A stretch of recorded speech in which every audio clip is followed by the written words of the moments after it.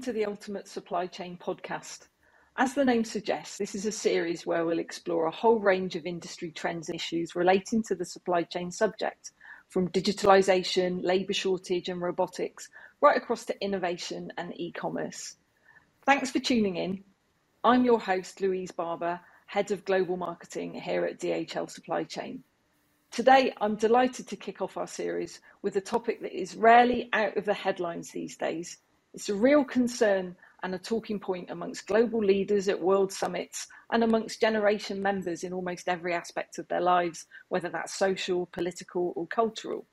I am, of course, talking about ESG. And I'm so pleased to have Florence Noblot with me today, Head of ESG here at DHL Supply Chain. Welcome, Florence. Welcome, Louise. Thanks. Nice to meet you.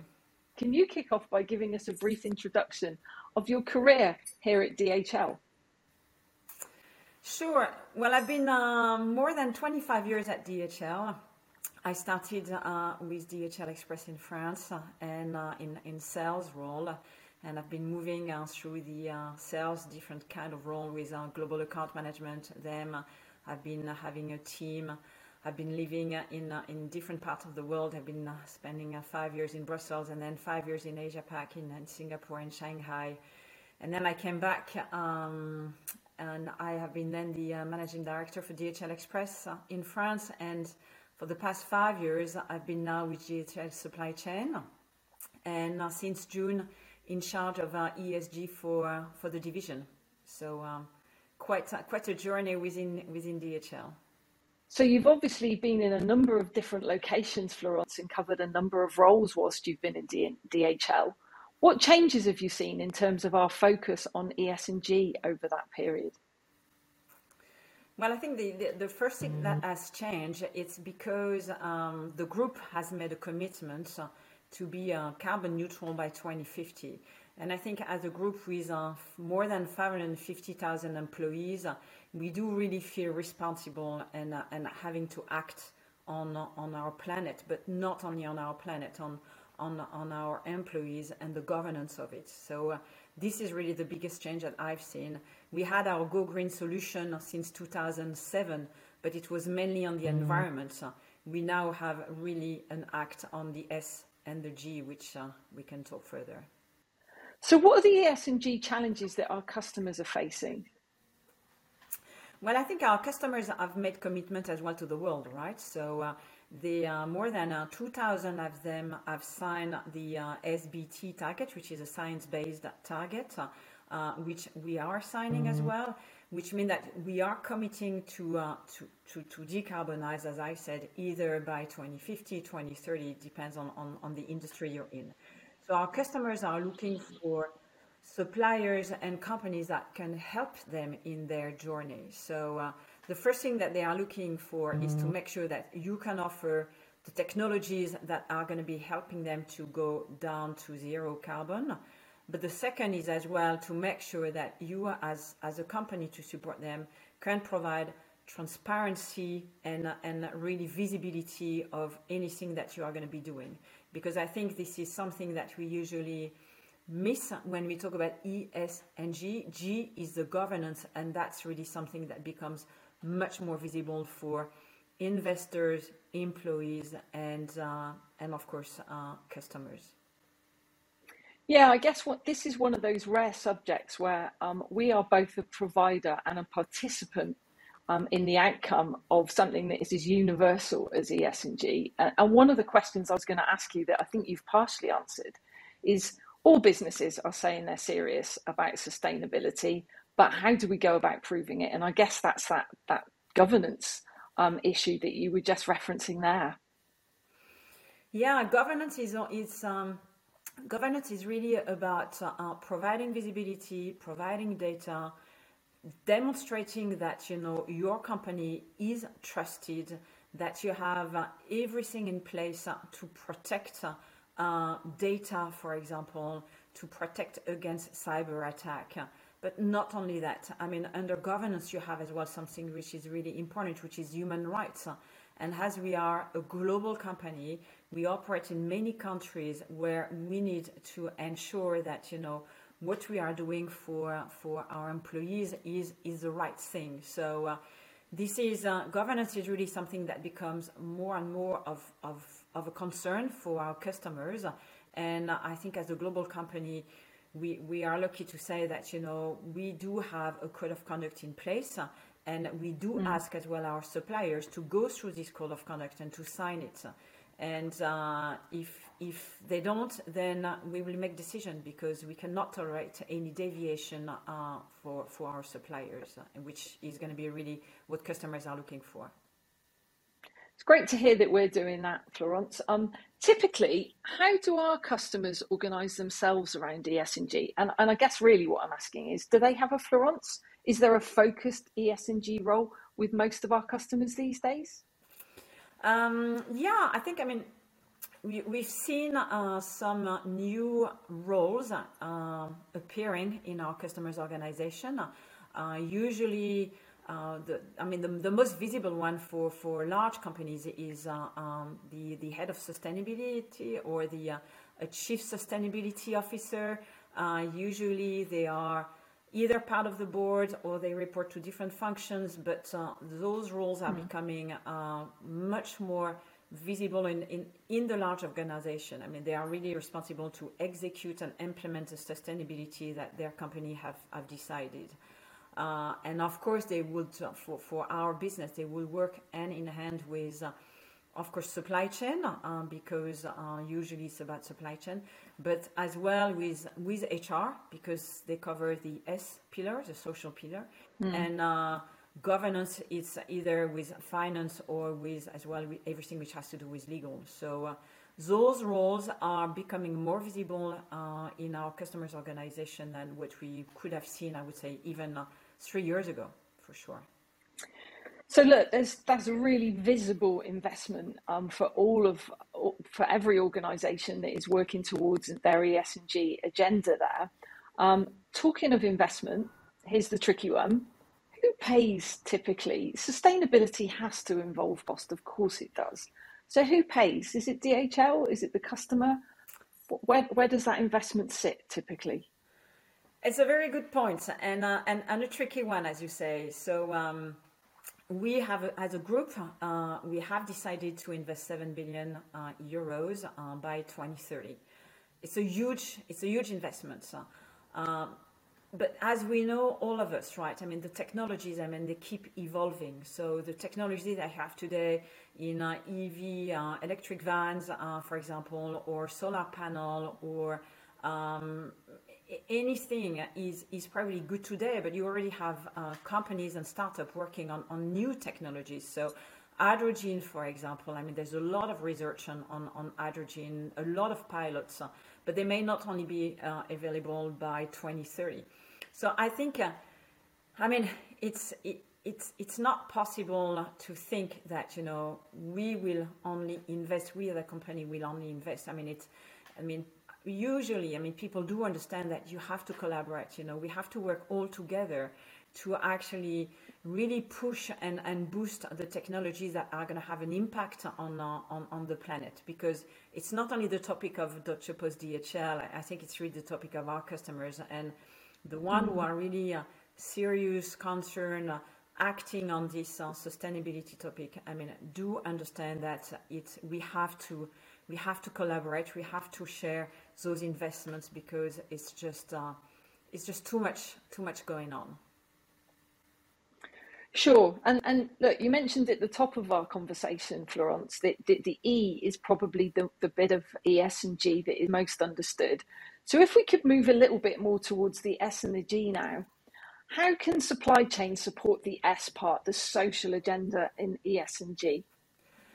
Well, as I said, we are a large group. Even within supply chain, we have 150,000 employees. There's few things that we are doing. So the first thing is we do an employee opinion survey every year in September. We had that in place now for quite a huge number of years. But good old EOS. Yeah, and our target is to have 80% score on employee engagement. So really, we want to hear from each of our employees. We want them to tell us, what they think, what have we done right, what should we do differently? Is our company a great place to work? Is the facility designed for them to feel energized when they come to work? Do we have the right training? Do we, how do we compare against other companies? Would they recommend us to work for? And so this is really what we want to hear from our employees. So we do that every year. We take it very seriously, and we're acting on it. So that's the first thing. The second thing that we do as well, which has to do with health and safety.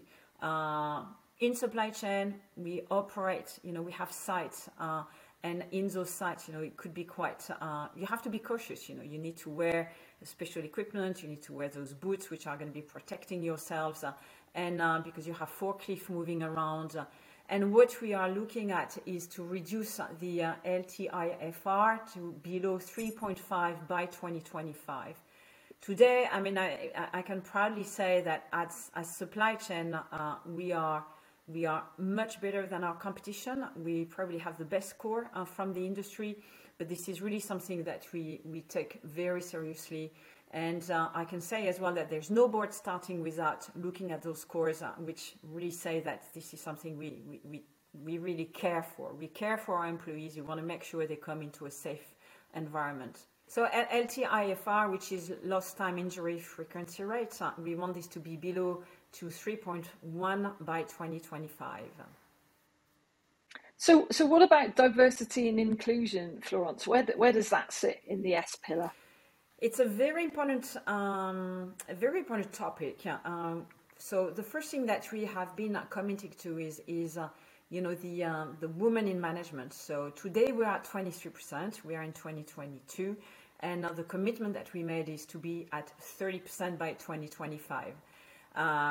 Still a bit of a journey, but we do a lot because we do, identify the talent that wants to grow with us, and we are, looking at how we can actually support them in growing and developing themselves to reach the jobs where they would be in higher position.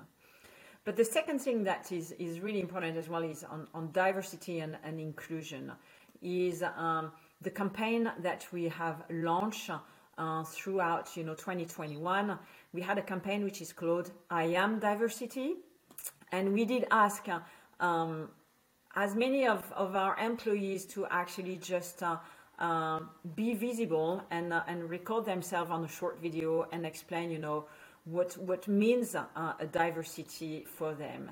And I think this is really how we can foster, this change in our culture and make sure that, everybody can feel themselves when they come to our organization. So that was really a very critical, I would say, campaign that we launched last year in 2021.